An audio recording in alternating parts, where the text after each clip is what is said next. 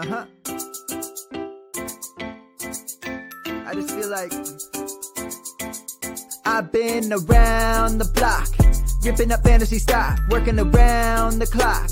Look at the view from the top. Researching rookies a lot? No, I just be listening to pods. Yeah, one in particular, I'm just a messenger. Let me just pass on the rock. Browning, brunning, pruning, pronouncing ain't what he's doing. What he's doing is not losing, but infusing you with new things. And there's Dennis the Bennett, yeah. The man is a menace, yeah. Building a dynasty, some of the finest things. Promise you, you won't regret it. Sly as a fox, cultured in pop. Give him his props. Here is a thought, here is a box. And you cannot compare them at all, so don't even try. Careful with the news, but when you use a take, I take up Tony Fire. I mean Dyer, because anyone else is a huge mistake. Whoa, fantasy round table, fantasy round table. Yeah. Fantasy round table, come take a look at the crown, baby. Hey, fantasy round table, fantasy round table. Woo. Fantasy round table, come take a look at the crown, baby. Go. What is going on, everybody? Welcome to another episode of the Fantasy Football Roundtable Podcast, proud partners of the Pigskin Podcast Network. You can be, I'm sorry, I don't know why I said you can be, but you can find us on there at, this is horrible, first day back, and we're messing this up not even 2 minutes into the show. Who's this we you're talking about? You're the only one talking. Hey, come on now, Ki Musavi. This is a royal we. We are in this together. You can find us at hashtag TPPN on Twitter. When we hashtag this show, you can also find them at PigskinPodNet on Twitter. We're back. It is Friday. We've got some interesting OTA stuff going on. Kaepernick is back in the news, and we are going to be talking about positional depth charts in the NFC, the running back position. Matt, Dennis, how you guys doing on this wonderful Memorial Day weekend? I'm assuming both of you have a 3-day weekend ahead of you as well, something I am greatly looking forward to. You know, it's going to rain here most of the weekend, I think, which means I'm not going to be able to do any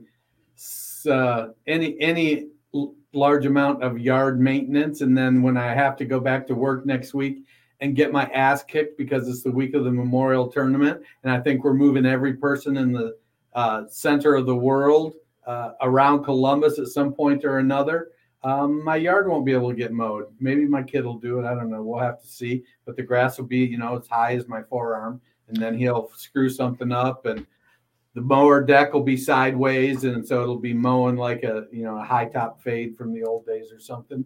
But on the plus side, on Tuesday night, I'm scheduled to pick up Jerry Rice and Jerome Bettis. So that's cool.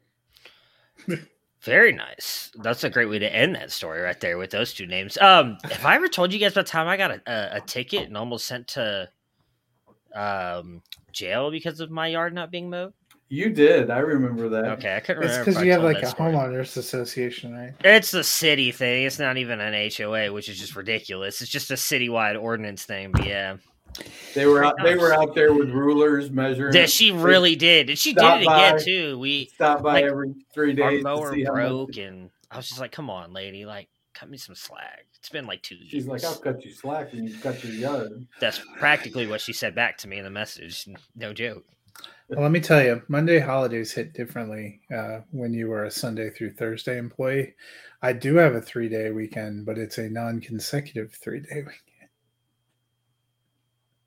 I mean, at least it's 3 days off, right? Like, that's the best way to look at it at this point. It's been a struggle for if only you guys could see the behind the scenes stuff. These stories we were just telling before this show started was the ones that we should have recorded. We all three of us need 3 days off badly right now. I'm gonna disagree with Fox here and say no, we shouldn't have recorded it because I have plausible deniability without the recording.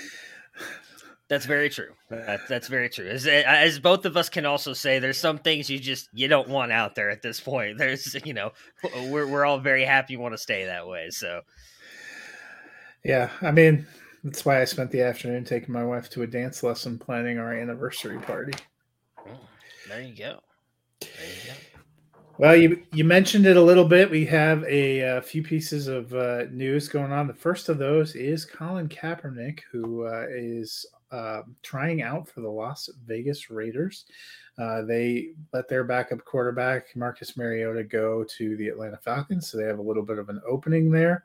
It says no contract is imminent, but how do you guys feel about Kaepernick if he lands there and the opportunity? I don't think there's much of an opportunity there. I think Derek Carr is entrenched pretty well. I feel like Josh McDaniels probably likes Derek Carr plenty, and when you've got Derek Carr and Devontae Adams. So is there a spot on the bench behind him? Yeah. And I feel like Kaepernick, even though he's been out of the league for 6 years, is probably better than Nick Mullins. I think Kaepernick should have gotten a shot long before this. I think if you want to say somebody isn't good enough when they've shown that they were, the best way to do that is to let them play and show they're not good enough, and then the NFL doesn't get smeared. And I don't know, smeared's not even the right word, maybe painted with the broad brush that they're blackballing him, which it looked like that's what they did. And my sentiment is they probably did. Was he Tom Brady? Was he Lamar Jackson? No, but I think he was a capable NFL quarterback at that point and probably should have been given a chance to play. But we're neither here nor there now. It's 6 years later. So I don't know. It'll with no contract imminent. I feel like there's probably what that probably means is there's no contract.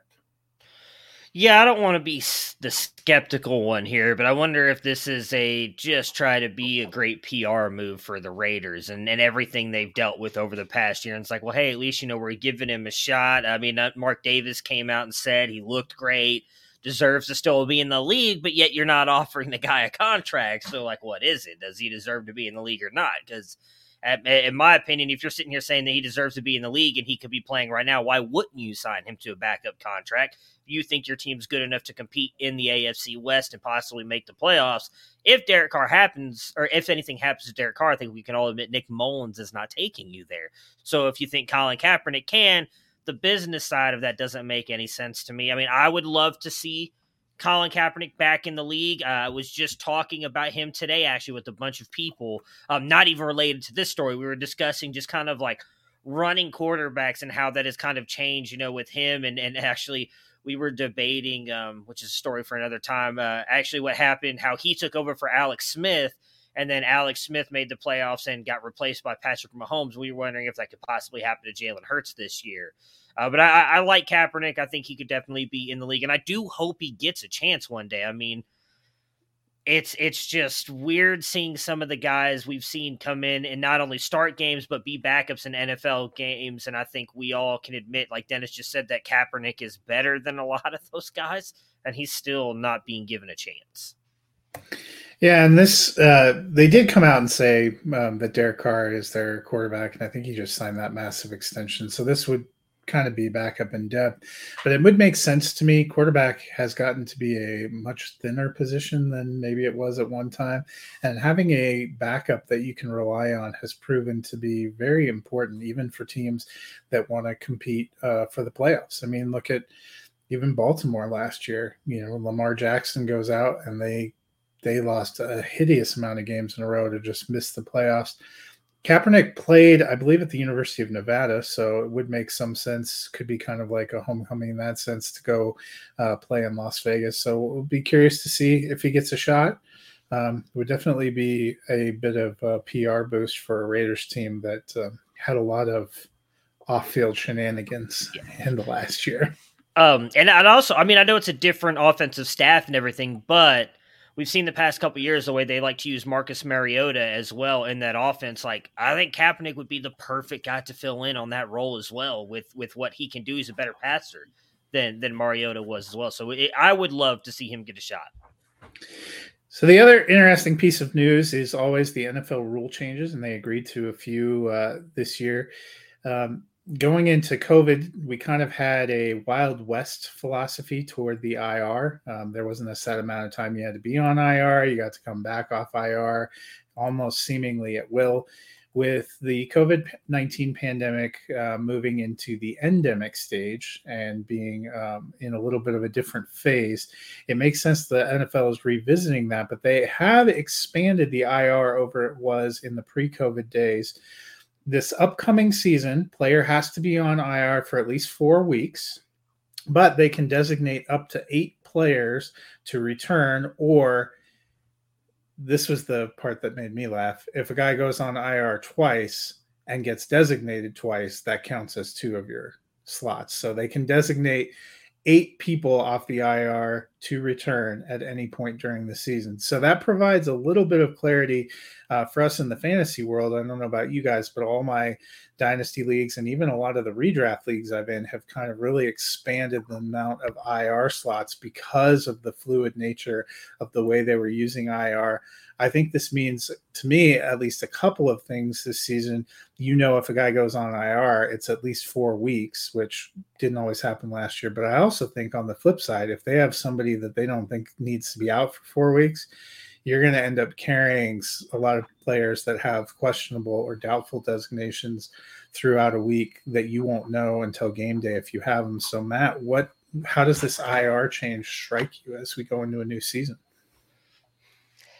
I think for the most part, it's probably just going to lean us toward what you just mentioned, and every league's likely going to keep their IRs with more depth than they had before. Like we've seen a lot of leagues. I know a lot of leagues that we're in together that was done with COVID just because it was so random. And I still think we're going to see that. I mean, as someone who is a big baseball fan, I've seen it a lot this season still. Like we don't talk as much about COVID because life somewhat is going back to normal after everything that's happened the past 2 years with COVID. But just the other day, there was like 4 high-profile baseball players that got put on the COVID list, and they're out for a couple of days. Like I still think we'll see that with the NFL. I do like that for sure they're out for 4 days. The one thing with COVID was you were never really sure if it was going to be like, hey, they get put on Monday. Can they make it back by Thursday? And I don't know if that part is still the same with the COVID designations, or if now once they're on IR, they have to stay on for 4. That part I don't know. Yeah, once you're on IR, you have to be on there for at least 4 weeks. So you can't use IR as that short-term drop anymore. So I think that part really makes it, at least that now for your fantasy leagues, right? So if it is, and I'm just going to throw, I want to pick a player who's not very important because I don't want to put a hex on it, and that sounds bad. Saying if Cole Beasley ends up back on the COVID list, that just seems like the perfect target there. That you don't have to, that he's sitting there for 4 weeks, and so you really don't have to worry about it. And I do like that part of it. And I like the practice squad part as well. I know you just mentioned that, like, the fact that they can keep vets still on there as well, and they expanded it. We saw how massive that was for the NFL the past couple seasons. I think it will continue to be, especially for the running back position, just because of the attrition of it. So it gives guys a little bit more, guys like me, if you really believe in a player, they just haven't done it. If they're hanging on that practice squad, you get that little thread of hope that you can continue to hold on to. I think you just have to manage your team within the rules. And, if I try to keep guys that the IR for guys that are on IR. I don't like that you can put suspended guys on IR and whatnot. So now we know they go on IR. It's going to be 4 games. We'll manage our teams that way. But I like the certainty. I think the hard part will be the designated for return, because, you put a guy on IR and then you wait. He goes 4 weeks and they don't bring him back, but they also don't designate him for return. And it's like, well, what is he coming back? Is he, there'll be some confusion there, I think. But they had to rein it in somehow. I mean, it did get pretty Wild West there with the IR. Oh, you're on IR this week. You're back next week. Now you're on IR again. Well, it was Wild West too, like for fantasy. I know all of us play on the sleeper format, and one of the things that's tough on there is if you have an illegal IR or practice squad, you literally can't even change your active lineup. It's not that you can't pick. And there was a couple of times last year where somebody was on IR because of COVID and you didn't know if they were coming off, and not all of us get home before primetime midweek games kick off, and you have a Thursday night player that got released from COVID IR and is still on your IR, and you literally can't change your lineup for the rest of the week. I will be happy if that's not a situation I have to worry about, That sounds like East Coast bias there. Man, I also work on Sundays, so some of the lineup challenges are real. Those inactives go live right about the time we're doing services. Well, today we are going to start looking at some power rankings. We're going to look at positions, and we're going to look at by conference. So today we are looking at NFC running backs, and I'm going to tell you a little bit about how this is going to go. We looked at all 16 NFC teams. Each of us ranked them 1 through 16, 1 being the best, 16 being the least best.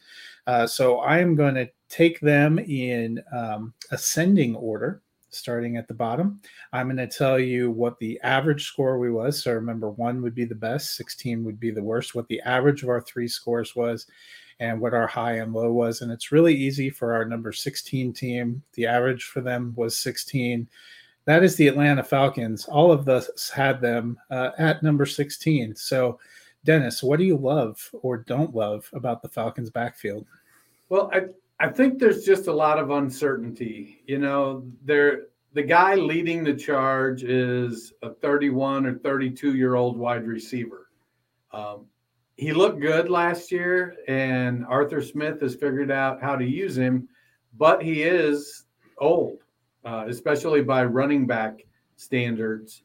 They've got Tyler Algier, who I feel like Algier could get 225, 250 carries, but we just don't know. And I feel like he's probably also a replacement level player, so there's not a lot of certainty.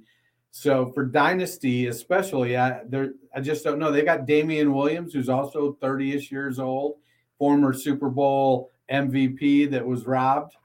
I think that there's just so many question marks for the Falcons that I'm just not ready to buy in. I feel you're gonna get some production out of Cordero Patterson. You're gonna get some production out of Tyler Algier, and you're gonna get at least one game out of Damian Williams. But when? And so I struggle there. Yeah, that was kind of my thought process on it as well. I mean, we've actually seen a lot of news too that they may be moving Cordero back to wide receiver. So is he even going to be the main running back? I liked Algier. He finished very highly ranked for me in my film grades, but he's not special. Like, I agree with what Dennis said. He's a replacement level player. So I don't even know that he could go out there and have 200 carries. But I don't know that he's going to be super spectacular. Damian Williams is what Damian Williams is. Like, for me, it's just a lot of guys that I expect probably as a group are going to have a good year because I do trust Arthur Smith, but we're not supposed to be evaluating that part, right? It's not how good we think the run game can be because of Arthur Smith and what he's shown with running backs and the way he uses them. It's what we think of the players. And so for me, this was kind of the one backfield where I'm like, if they move Patterson to wide receiver, if Algier gets hurt, like, is it Jeremy McNichols, who I think actually just moved? I don't even know if he's still on Atlanta, but Jeremy McNichols and Caleb Huntley, is that who we're trusting here for Atlanta? I don't see it. Yeah, that was a little bit of it for me. Last year when Arthur Smith came over, we're just thinking about what he did with Derrick Henry, and they signed Mike Davis, and he was one of my favorite, like sleeper buy low running backs going into the season, and that just ended up being a turd in the punch bowl. Patterson had a good season, but more up and down because of receiving. Somebody had to be last. Welcome, Atlanta. Next up on our list with a 14.3 average is the Arizona Cardinals. I was the high point, had them 12th. Dennis and you had them 15th. So Matt, what do you feel about the Cardinal backfield?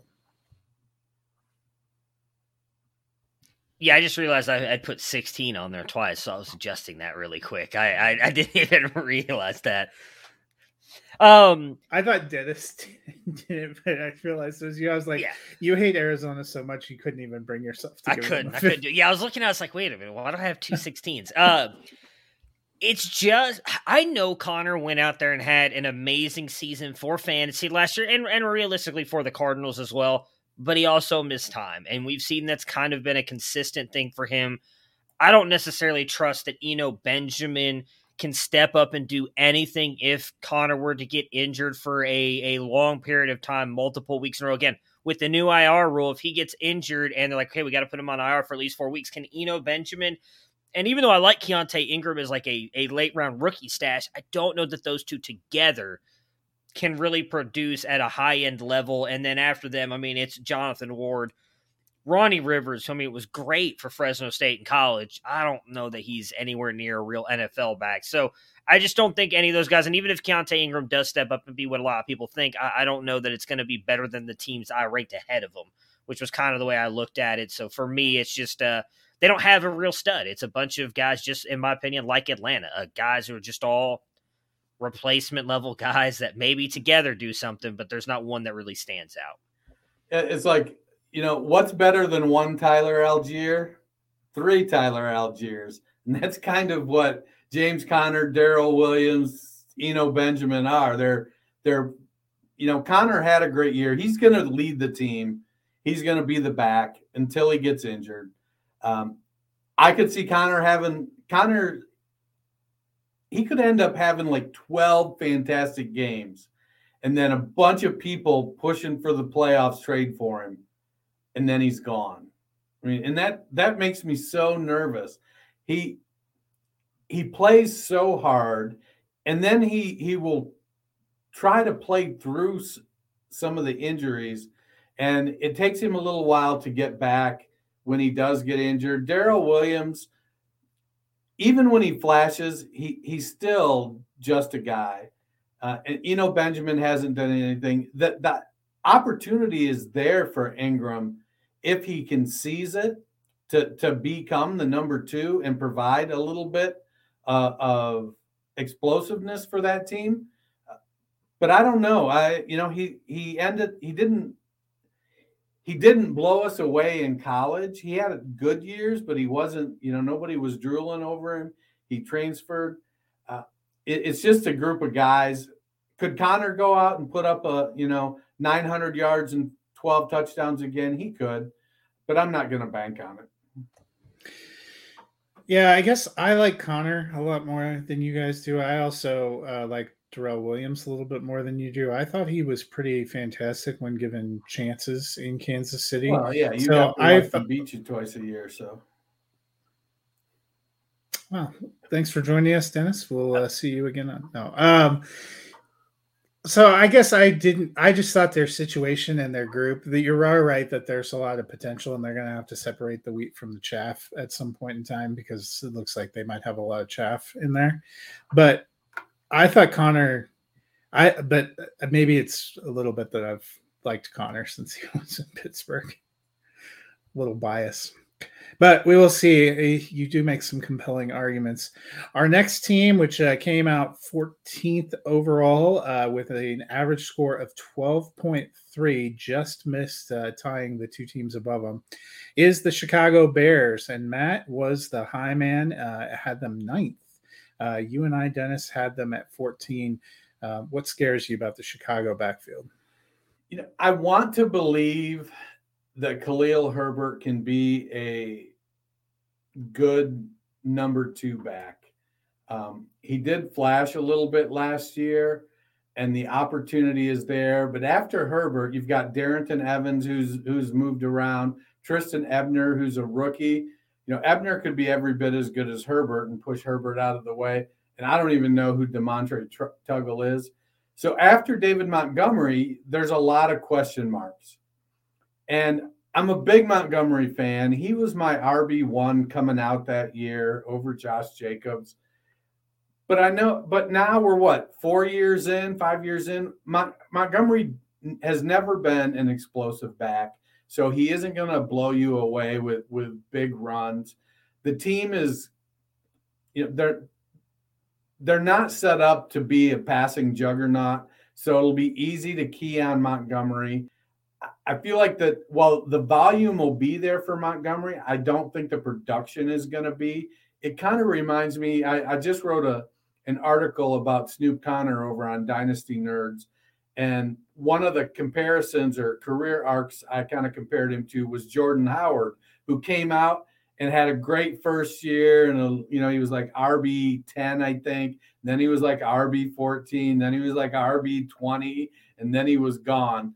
And I feel like Montgomery is kind of in that step down every year routine, not necessarily because he's bad, but you take a bunch of hits year after year after year. I think he can be productive, but how productive is he going to be on a good team? If they're behind, they're going to be having to play catch up. And then, I don't know just how consistent I believe Herbert can be. So it pained me to put him that low, but I don't know. I'd like to hear why Matt has him all the way up at 9. So for me, I'm sure some of it was maybe I just completely attacked this exercise differently than you guys did. Like most of it was the depth chart, but I also wanted to factor in how good I think the top guy is. And I do think Montgomery, I memean, he's missed a couple games, obviously, the past couple years. What was it? I was trying to pull it up. So 3 games last year, 2 games in 20, and then in 2019, I don't remember if it was because of an injury. He just didn't start. I mean, it shows he played in all 16 games, but he only started 8 of them. So he's been, for the most part, I mean, again, no games as a rookie, 1 game in 2020, and then last year we know he got the injury. They thought he was going to be out forever, and he ended up coming back after like 3 or 4 weeks or whatever it was. So he's been, for the most part, very healthy. And Khalil Herbert, again, I was a big fan of his coming out of college. He's a guy that I do think is a very good running back. And he showed it last year. Like, he had 3 really good fantasy games and then 1 kind of bad one. So I think he can carry the load there. And for what it is, it's Dermonte Tuggleboat, sir. Not Truggle, but I'm just kidding. He's out of, I don't remember. It's a MAC school off the top of my head. I think it's Akron. I don't remember 100%, but he's not anything special. But I do think that Khalil Herbert could easily step in it. There's a lot of people who really like Treston Ebner. I'm not as big as fan, but people I trust think that he's going to be really good. So I think they've got the right pieces. I mean, Darrington Evans, I still think could be a decent receiving running back. And I don't think that he was that bad in Tennessee until he got hurt. And then he just never could get back on the field. If Montgomery were to go down, I do think that they could mix in Herbert, Ebner, Evans, however, and easily fill that role. And I do think Justin Fields, I know he's not supposed to factor into the depth chart part of it, but I think he helps open the run game up for them. So I like the team overall, and I think Montgomery has been consistently healthy and is going to be good contract year for him. I think that the run game is going to be fine, and the depth chart is okay for the Bears. Yeah, I like Montgomery, and I liked the flashes we saw of Herbert. I guess when I was doing it, I also factored a little bit of scheme and challenges, and I still believe that offensive line to be a challenge. You listed Justin Fields as a benefit. To me, when I was thinking about it, I thought it might be a detriment since Fields actually is somewhat of a running quarterback. Part of it for me too is I don't really know what Chicago's philosophy on offense is, or if they even have one. So I suppose I'm probably too low if I was considering how I feel about the pieces. But when I took those pieces and I put them into a puzzle, I'm not super bullish on Chicago right now. So the way I look at it, and I could be 100% wrong here, is he's coming from Green Bay and has worked with Matt LaFleur. I assume they're going to do some kind of thing like Green Bay has done with Dillon and Jones. And again, I do think Herbert's a good enough back to pair with Montgomery, which also possibly saves him a little bit more because he's not getting a ton of carries. And so that was also something that factored. Now, I could be 100% wrong. So we've never really seen him be an offensive coordinator and call his own offense. I'm just going based on where he came from and what he's technically been working with and learning under the past couple seasons. So the next 2 teams ended up tied, so we'll take them together, and that is the Seattle Seahawks and San Francisco 49ers. They ended up with an average score of 12 each. Very interesting paths to get there. Matt, you were much higher on the 49ers, having them 10th, and Dennis and I had them at 13. And then Seahawks, I had at 10, and you had at 14. So what do you like about the 49ers over the Seahawks? I just think they have a lot of better than I forgot the word we used earlier, replacement level guys. Elijah Mitchell showed it last year. I know that he was injured a bunch, and that's probably a question we're going to have of him moving forward forever. Same with Jeffrey Wilson, right? Or Jeff Wilson. They bring in Tyrion Davis-Price, who is a high-end college athlete. I do think some of the knocks against him may be a little bit unfair because he did produce. You had COVID really kind of mess up LSU, and then all the coaching stuff that happened last year. It's just been a weird college career for him. We've seen those guys bounce back. And then I also just don't think Trey Sermon is a pile of hot garbage. Like, I understand he's not really shown well going to San Francisco. There's been some questionable rumors about attitude problems and him thinking certain things and maybe getting on Shanahan's bad side. But when you mention all those guys together, that's a pretty good running back room. And I do think a lot of people would like to have a lot of those guys on their team. And again, I just think you factor in how successful those guys can be together. Like if Elijah Mitchell gets hurt, I think Trey Sermon or Tyrion Davis-Price could step up and be just as effective with Mitchell out. We've seen Jeff Wilson do it, and I think at the most part he's mainly a receiving back. I don't know that he's really that good of a runner, a guy who can handle that workload, and Trey Sermon can. So for me, all those guys paired together, like, that's a pretty good deep room right there with four guys that not a lot of these other teams have. They don't have that high-end guy that, like I talked about with David Montgomery, I'll value a little bit more. But altogether, that room, I think, is very solid. For if any of those guys gets hurt, I don't really have an issue with up to four guys stepping up and replacing that value. Yeah, but with up to four guys stepping up and replacing that value, that does nothing for fantasy power rankings. I mean, like, which you can only start one player in a spot at a time. I mean, are you going to start all four San Francisco running backs just hoping that you? I mean, it'll be to me, that's why they should probably, be lower. But I don't know if Mitchell can stay healthy, or if one of them ends up taking the lead on the job and somebody steps up solidly behind him. I could see him rising up because that offense is conducive to productive running games. But you just don't know who it's going to be. Right now, it feels like it's going to be Mitchell, but he did get injured last year. So, that kind of makes me a little bit nervous there.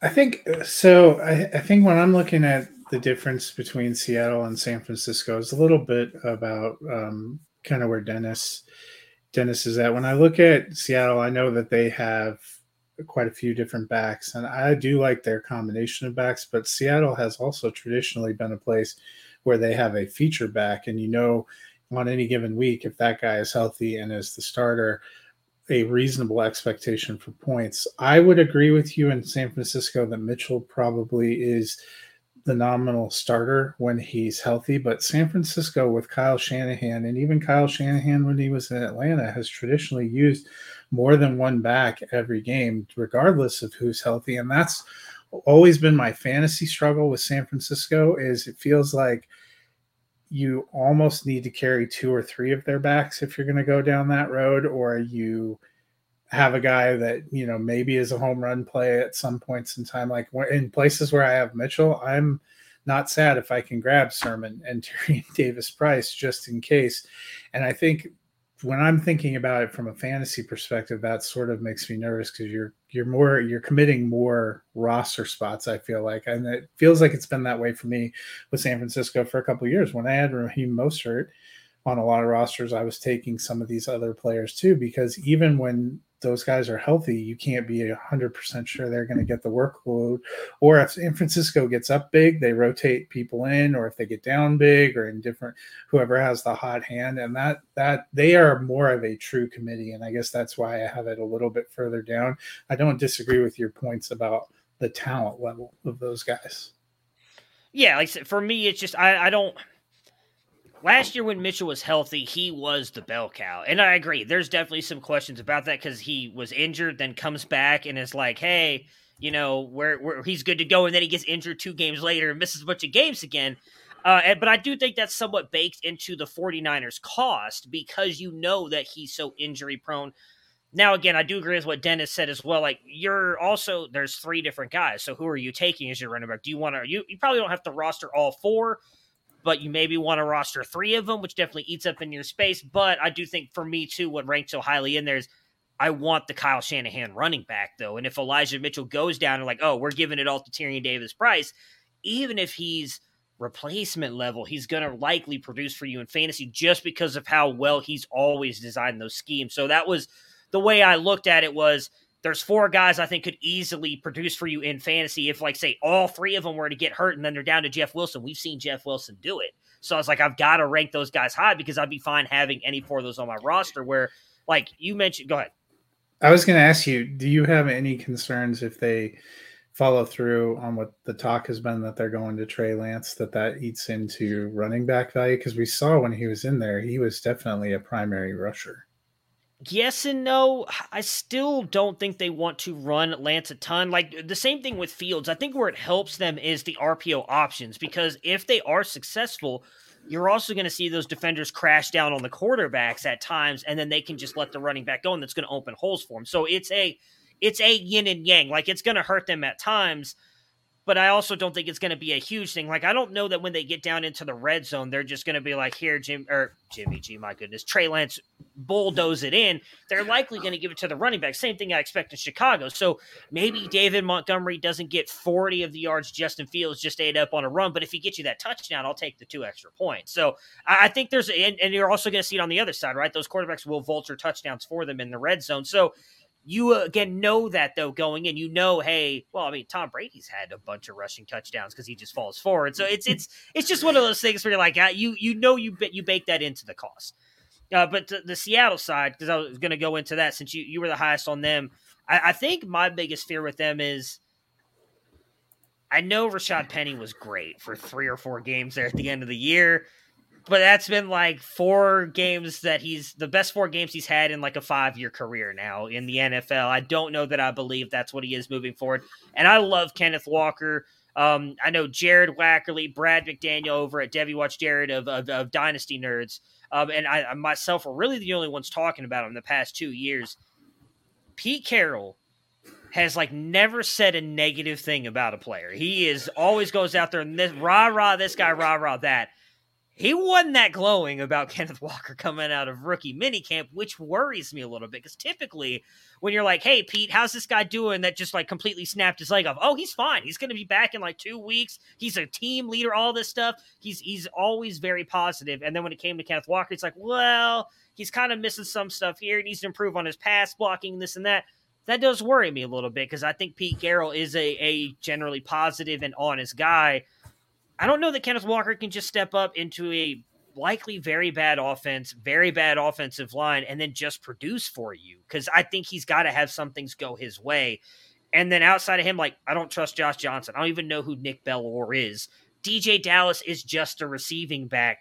Darwin Thompson has not worked out at all. And I love Darwin Thompson. Like, it's just outside of really, in my opinion, Kenneth Walker, it's a bunch of guys that I don't see have any real ceiling.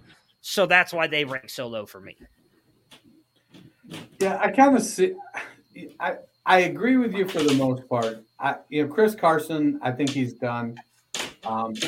Penny, I love Rashad Penny's talent, but I don't have any faith he can stay healthy for a half a season. But I do think that Walker, Pete Carroll probably is in the he needs to be pushed. I'm not just going to hand it to him mode. Let's get him going, motivate him. You're right. DJ Dallas is a pass catcher. Travis Homer is a special teams guy. I think but Pete wants to give it to one guy. And so if Penny's healthy, it's going to be him. And we know Penny is explosive.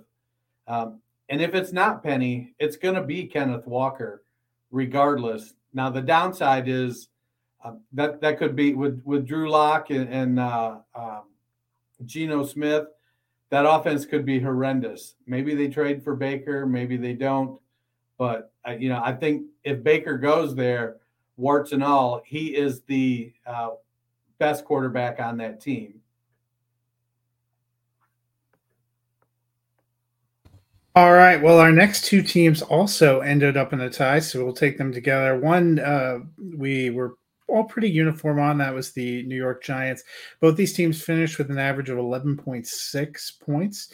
You and I, Dennis, had the Giants at 11. Matt had them at 13. The more interesting one is the Philadelphia Eagles. Matt had them at 11. I had them way down at 15. You had them at 9. What do you like about the Eagles' backfield? I think Miles Sanders is a hell of a good back. I think he is a really good running back. And while he got misused some last year, I think he gets better every year. And he showed he had 986 yards rushing last year, if I remember correctly. Yes, he did not get a touchdown, but it wasn't like they were taking him out all of the time down there. It Jalen Hurts running the ball in the red zone. I think he's going to get the lion's share of the running back touches. Gainwell and Boston Scott are going to play some. Gainwell's a good receiving back. I think Jordan Howard is still there as a fallback. So they've got good depth, and I just think Miles Sanders is a good back. Yeah, I mean, I agree. I had him fairly highly ranked. Only 2 spots behind Dennis. I mean, he definitely has some injury issues. I think, we look poorly on Miles Sanders because of a bad year last year, but he actually had a good year, just missing the touchdowns for whatever reason. He just really wasn't getting touchdowns, which hurts you for fantasy points. They do have Kennedy Brooks behind him. They just brought in as a rookie. I think's okay. Kenneth Gainwell also, I think, again, they've got some decent. Boston Scott has consistently produced when called upon for some reason. So I don't understand it. As long as you don't start him in fantasy. No, yeah, that's true. Yeah, but still, he's been good. So I think, again, it's just the depth of the room is there, and I like Miles Sanders as a guy who, maybe, again, contract year, he's able to go out there and just have that really good year. I think this offense is going to be a lot better this year as well. Kind of, again, another year in Sirianni's offense. I think they're betting on Jalen Hurts and bringing in A.J. Brown, which, again, only helps everybody. Bringing in an elite wide receiver like that, improved offensive line. I mean, I think Philly's in for a really good run this year. Yeah, and I guess for me, feels like Sanders, well, not feel like, he has missed significant time every year he's been there. I think he's like Mr. Consistent at 11 games in a season. Well, the season used to be 16, now it's 17, so that's getting worse. The other guys often, I was totally bought into the idea that, Sanders is out, Boston Scott's going to go off, or Kenny Gainwell is going to be good. And those guys have often been all hat and no cattle when you want to go put them in your lineup.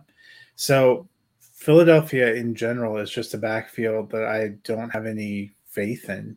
So when I'm looking at it from a fantasy perspective, I'd much rather, especially at the cost you still have to go to get Miles Sanders and even Gainwell.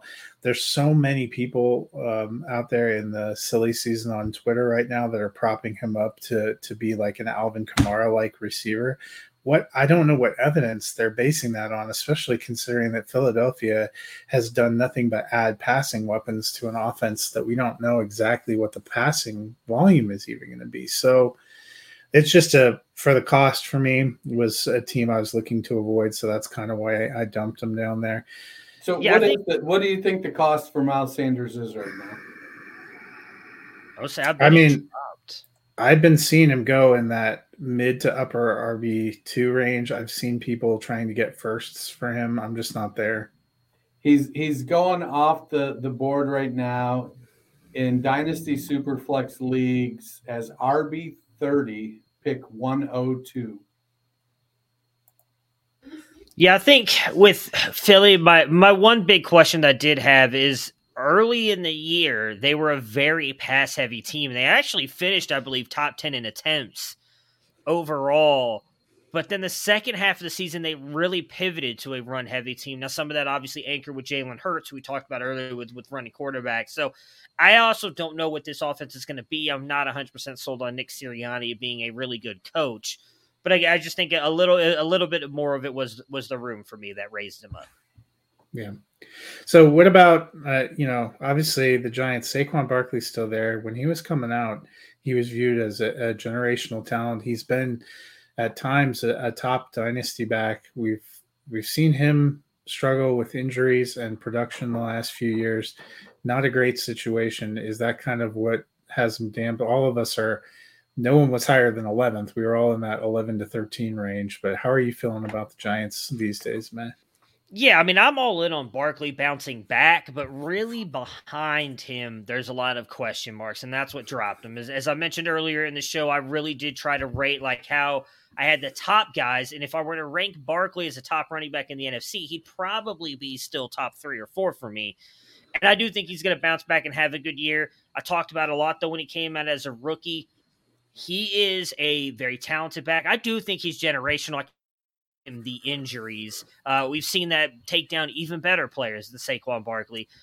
He's not quite the runner we think he is, though, at times. He is a phenomenal receiving back. Even Dennis, who's an Ohio State fan like myself, can tell you whenever Penn State played Ohio State, he could never do anything on the ground. It was special teams and receiving is really where he kind of beat that team. And that's kind of what we've seen in the NFL as well. You go back to his rookie season, I don't even think he got 1,000 yards on the ground. And if you go back and look at his big plays, it was actually receiving stuff that were those really big plays. Like that one that he broke off down the sideline, I'm almost positive was like an out pass right over to him. So that part raises his value for me. But behind him, Antonio Williams, Gary Brightwell, Jashaun Corbin's a guy I know a lot of people liked, had a pretty good Senior Bowl week. Matt Breida is interesting to me because he was with Daboll in Buffalo. He's a guy that we've seen produce on multiple different teams. I found it very interesting that once he fumbled the ball in Buffalo, he got benched and never saw the field again, but then followed Daboll to New York. I don't really understand that, but I think Breida is a guy who could step up behind Barkley if Barkley gets hurt. So it was mostly for me those top 2 guys. I was like, okay, I expect Barkley to hopefully go out there and have a really good year. I think the Giants could be improved a little bit with the moves that they've made. Offensive line, I believe in Daboll as a coach, that I'm going to put them here. Again, not very high because there's a lot of other better teams in them, but I just don't think they're the worst teams. So like what did I put them at? 12, 13? So, yeah. I mean, yeah, it was more of just, I believe in Barkley, but there's definitely some questions behind him. I like Barkley a lot. I think that he's got to make a transition in his game and become less of a finesse player. I think we're past that with him, and he needs to accept that and not, I think when he does, I'm not saying he needs to be a hammer like Earl Campbell, despite having that size, but he needs to get what he can get and then get down without taking a beating. The guy who's really intriguing in that backfield to me is Antonio Williams, because it was I don't think it was last year. I think it was the year before. Like Williams, I don't think he played all year. And then at the end of the season for Buffalo, he put up a 31-point game.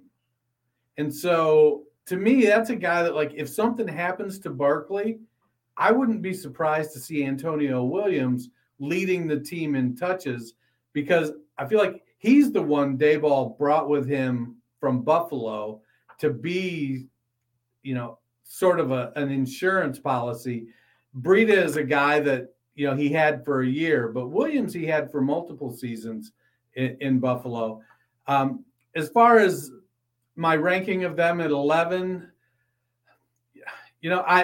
some of these teams, we're when we separate the top guy from the other guys, and you have to kind of average it out a little.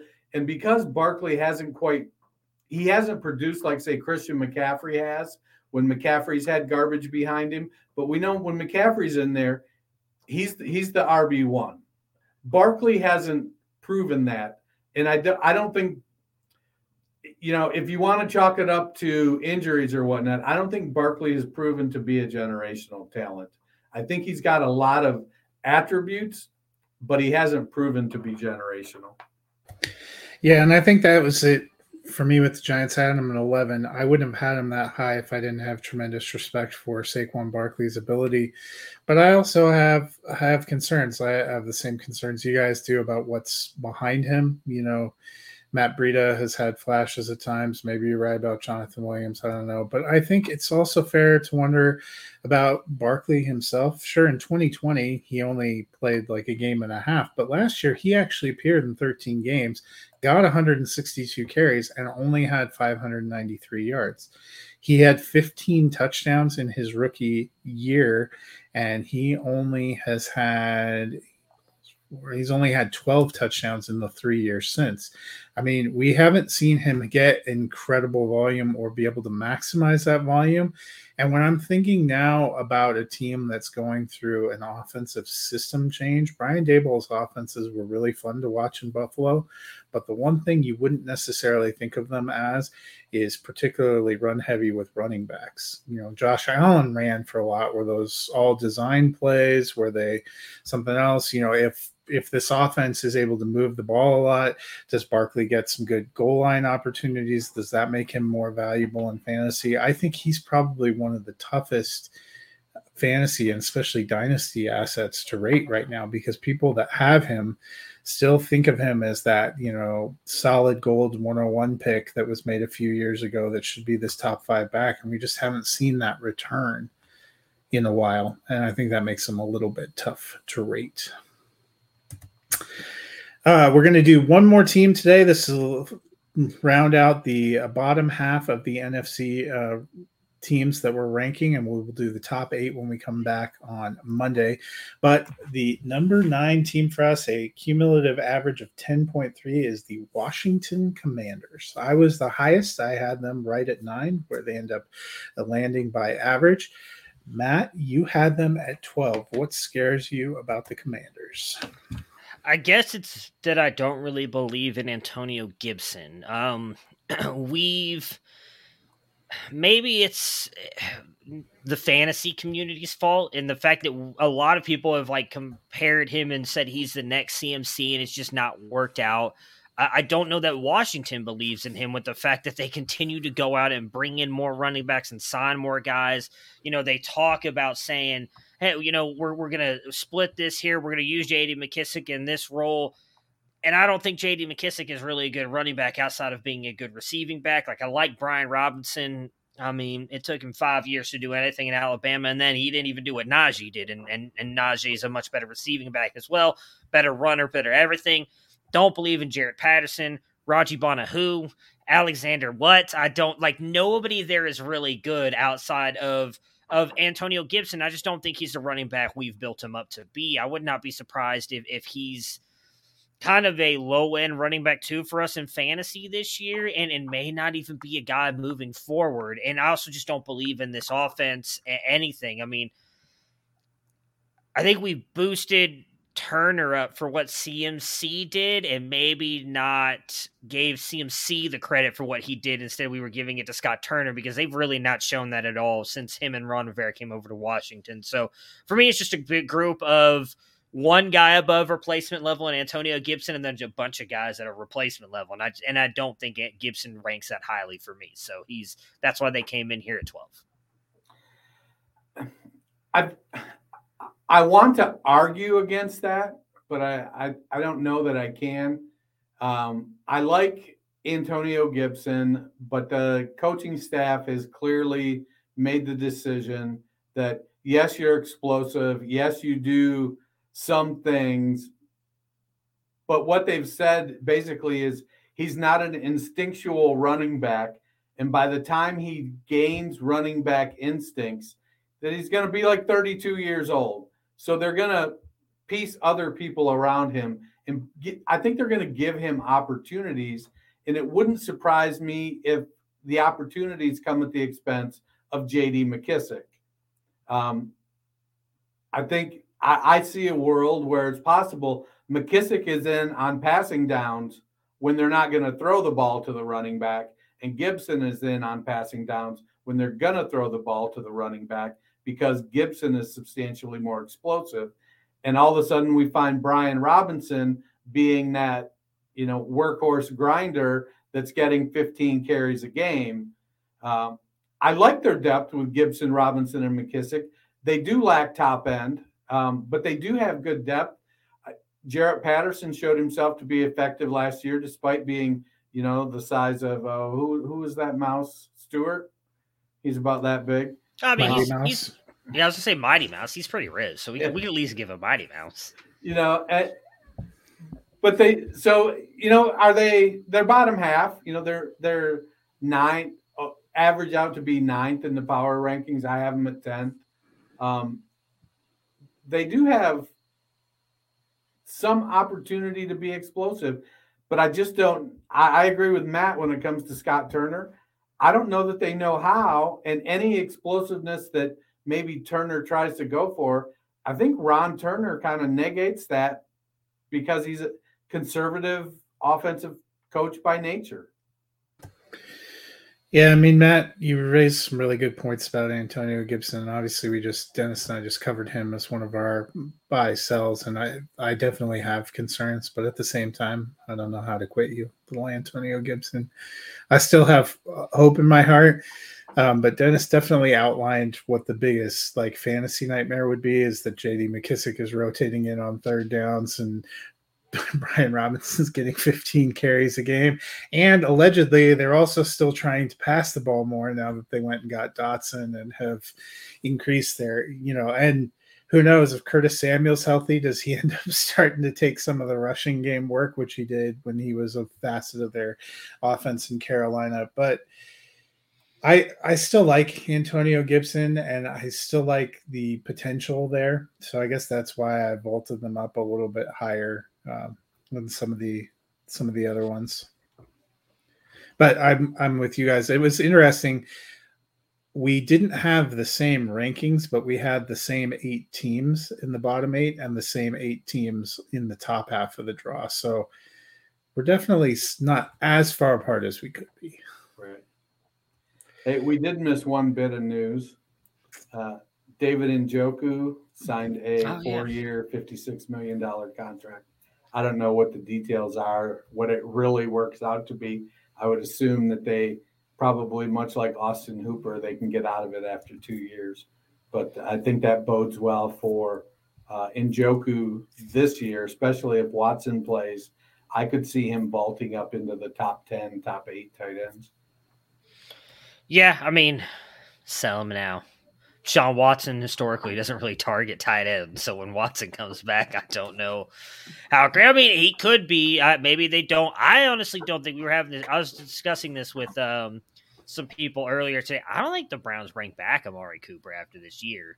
So if they really don't go out and get anybody, maybe they do plan on Njoku. I mean, I think he's gotten better every single year. I don't think he's been quite the project he was when he first joined the Browns. So I like him. I think he brings great energy to the Browns. He's one of my favorite players.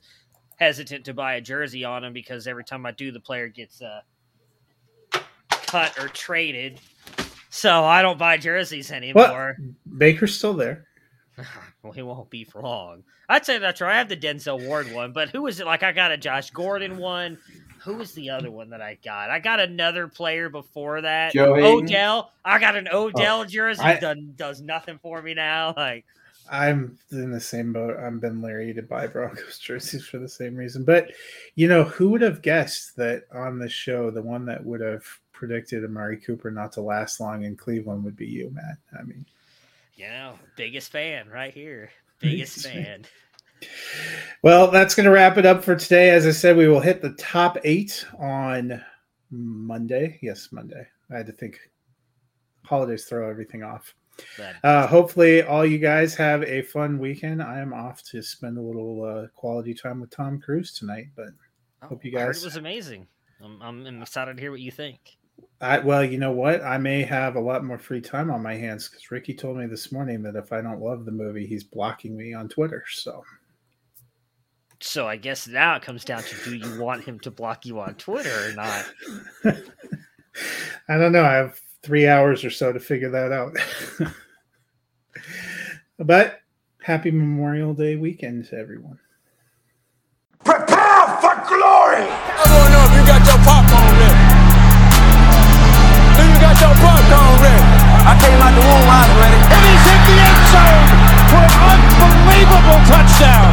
be honored if you play football for this team. Throw it up above his head. They can't jump with me. Golly.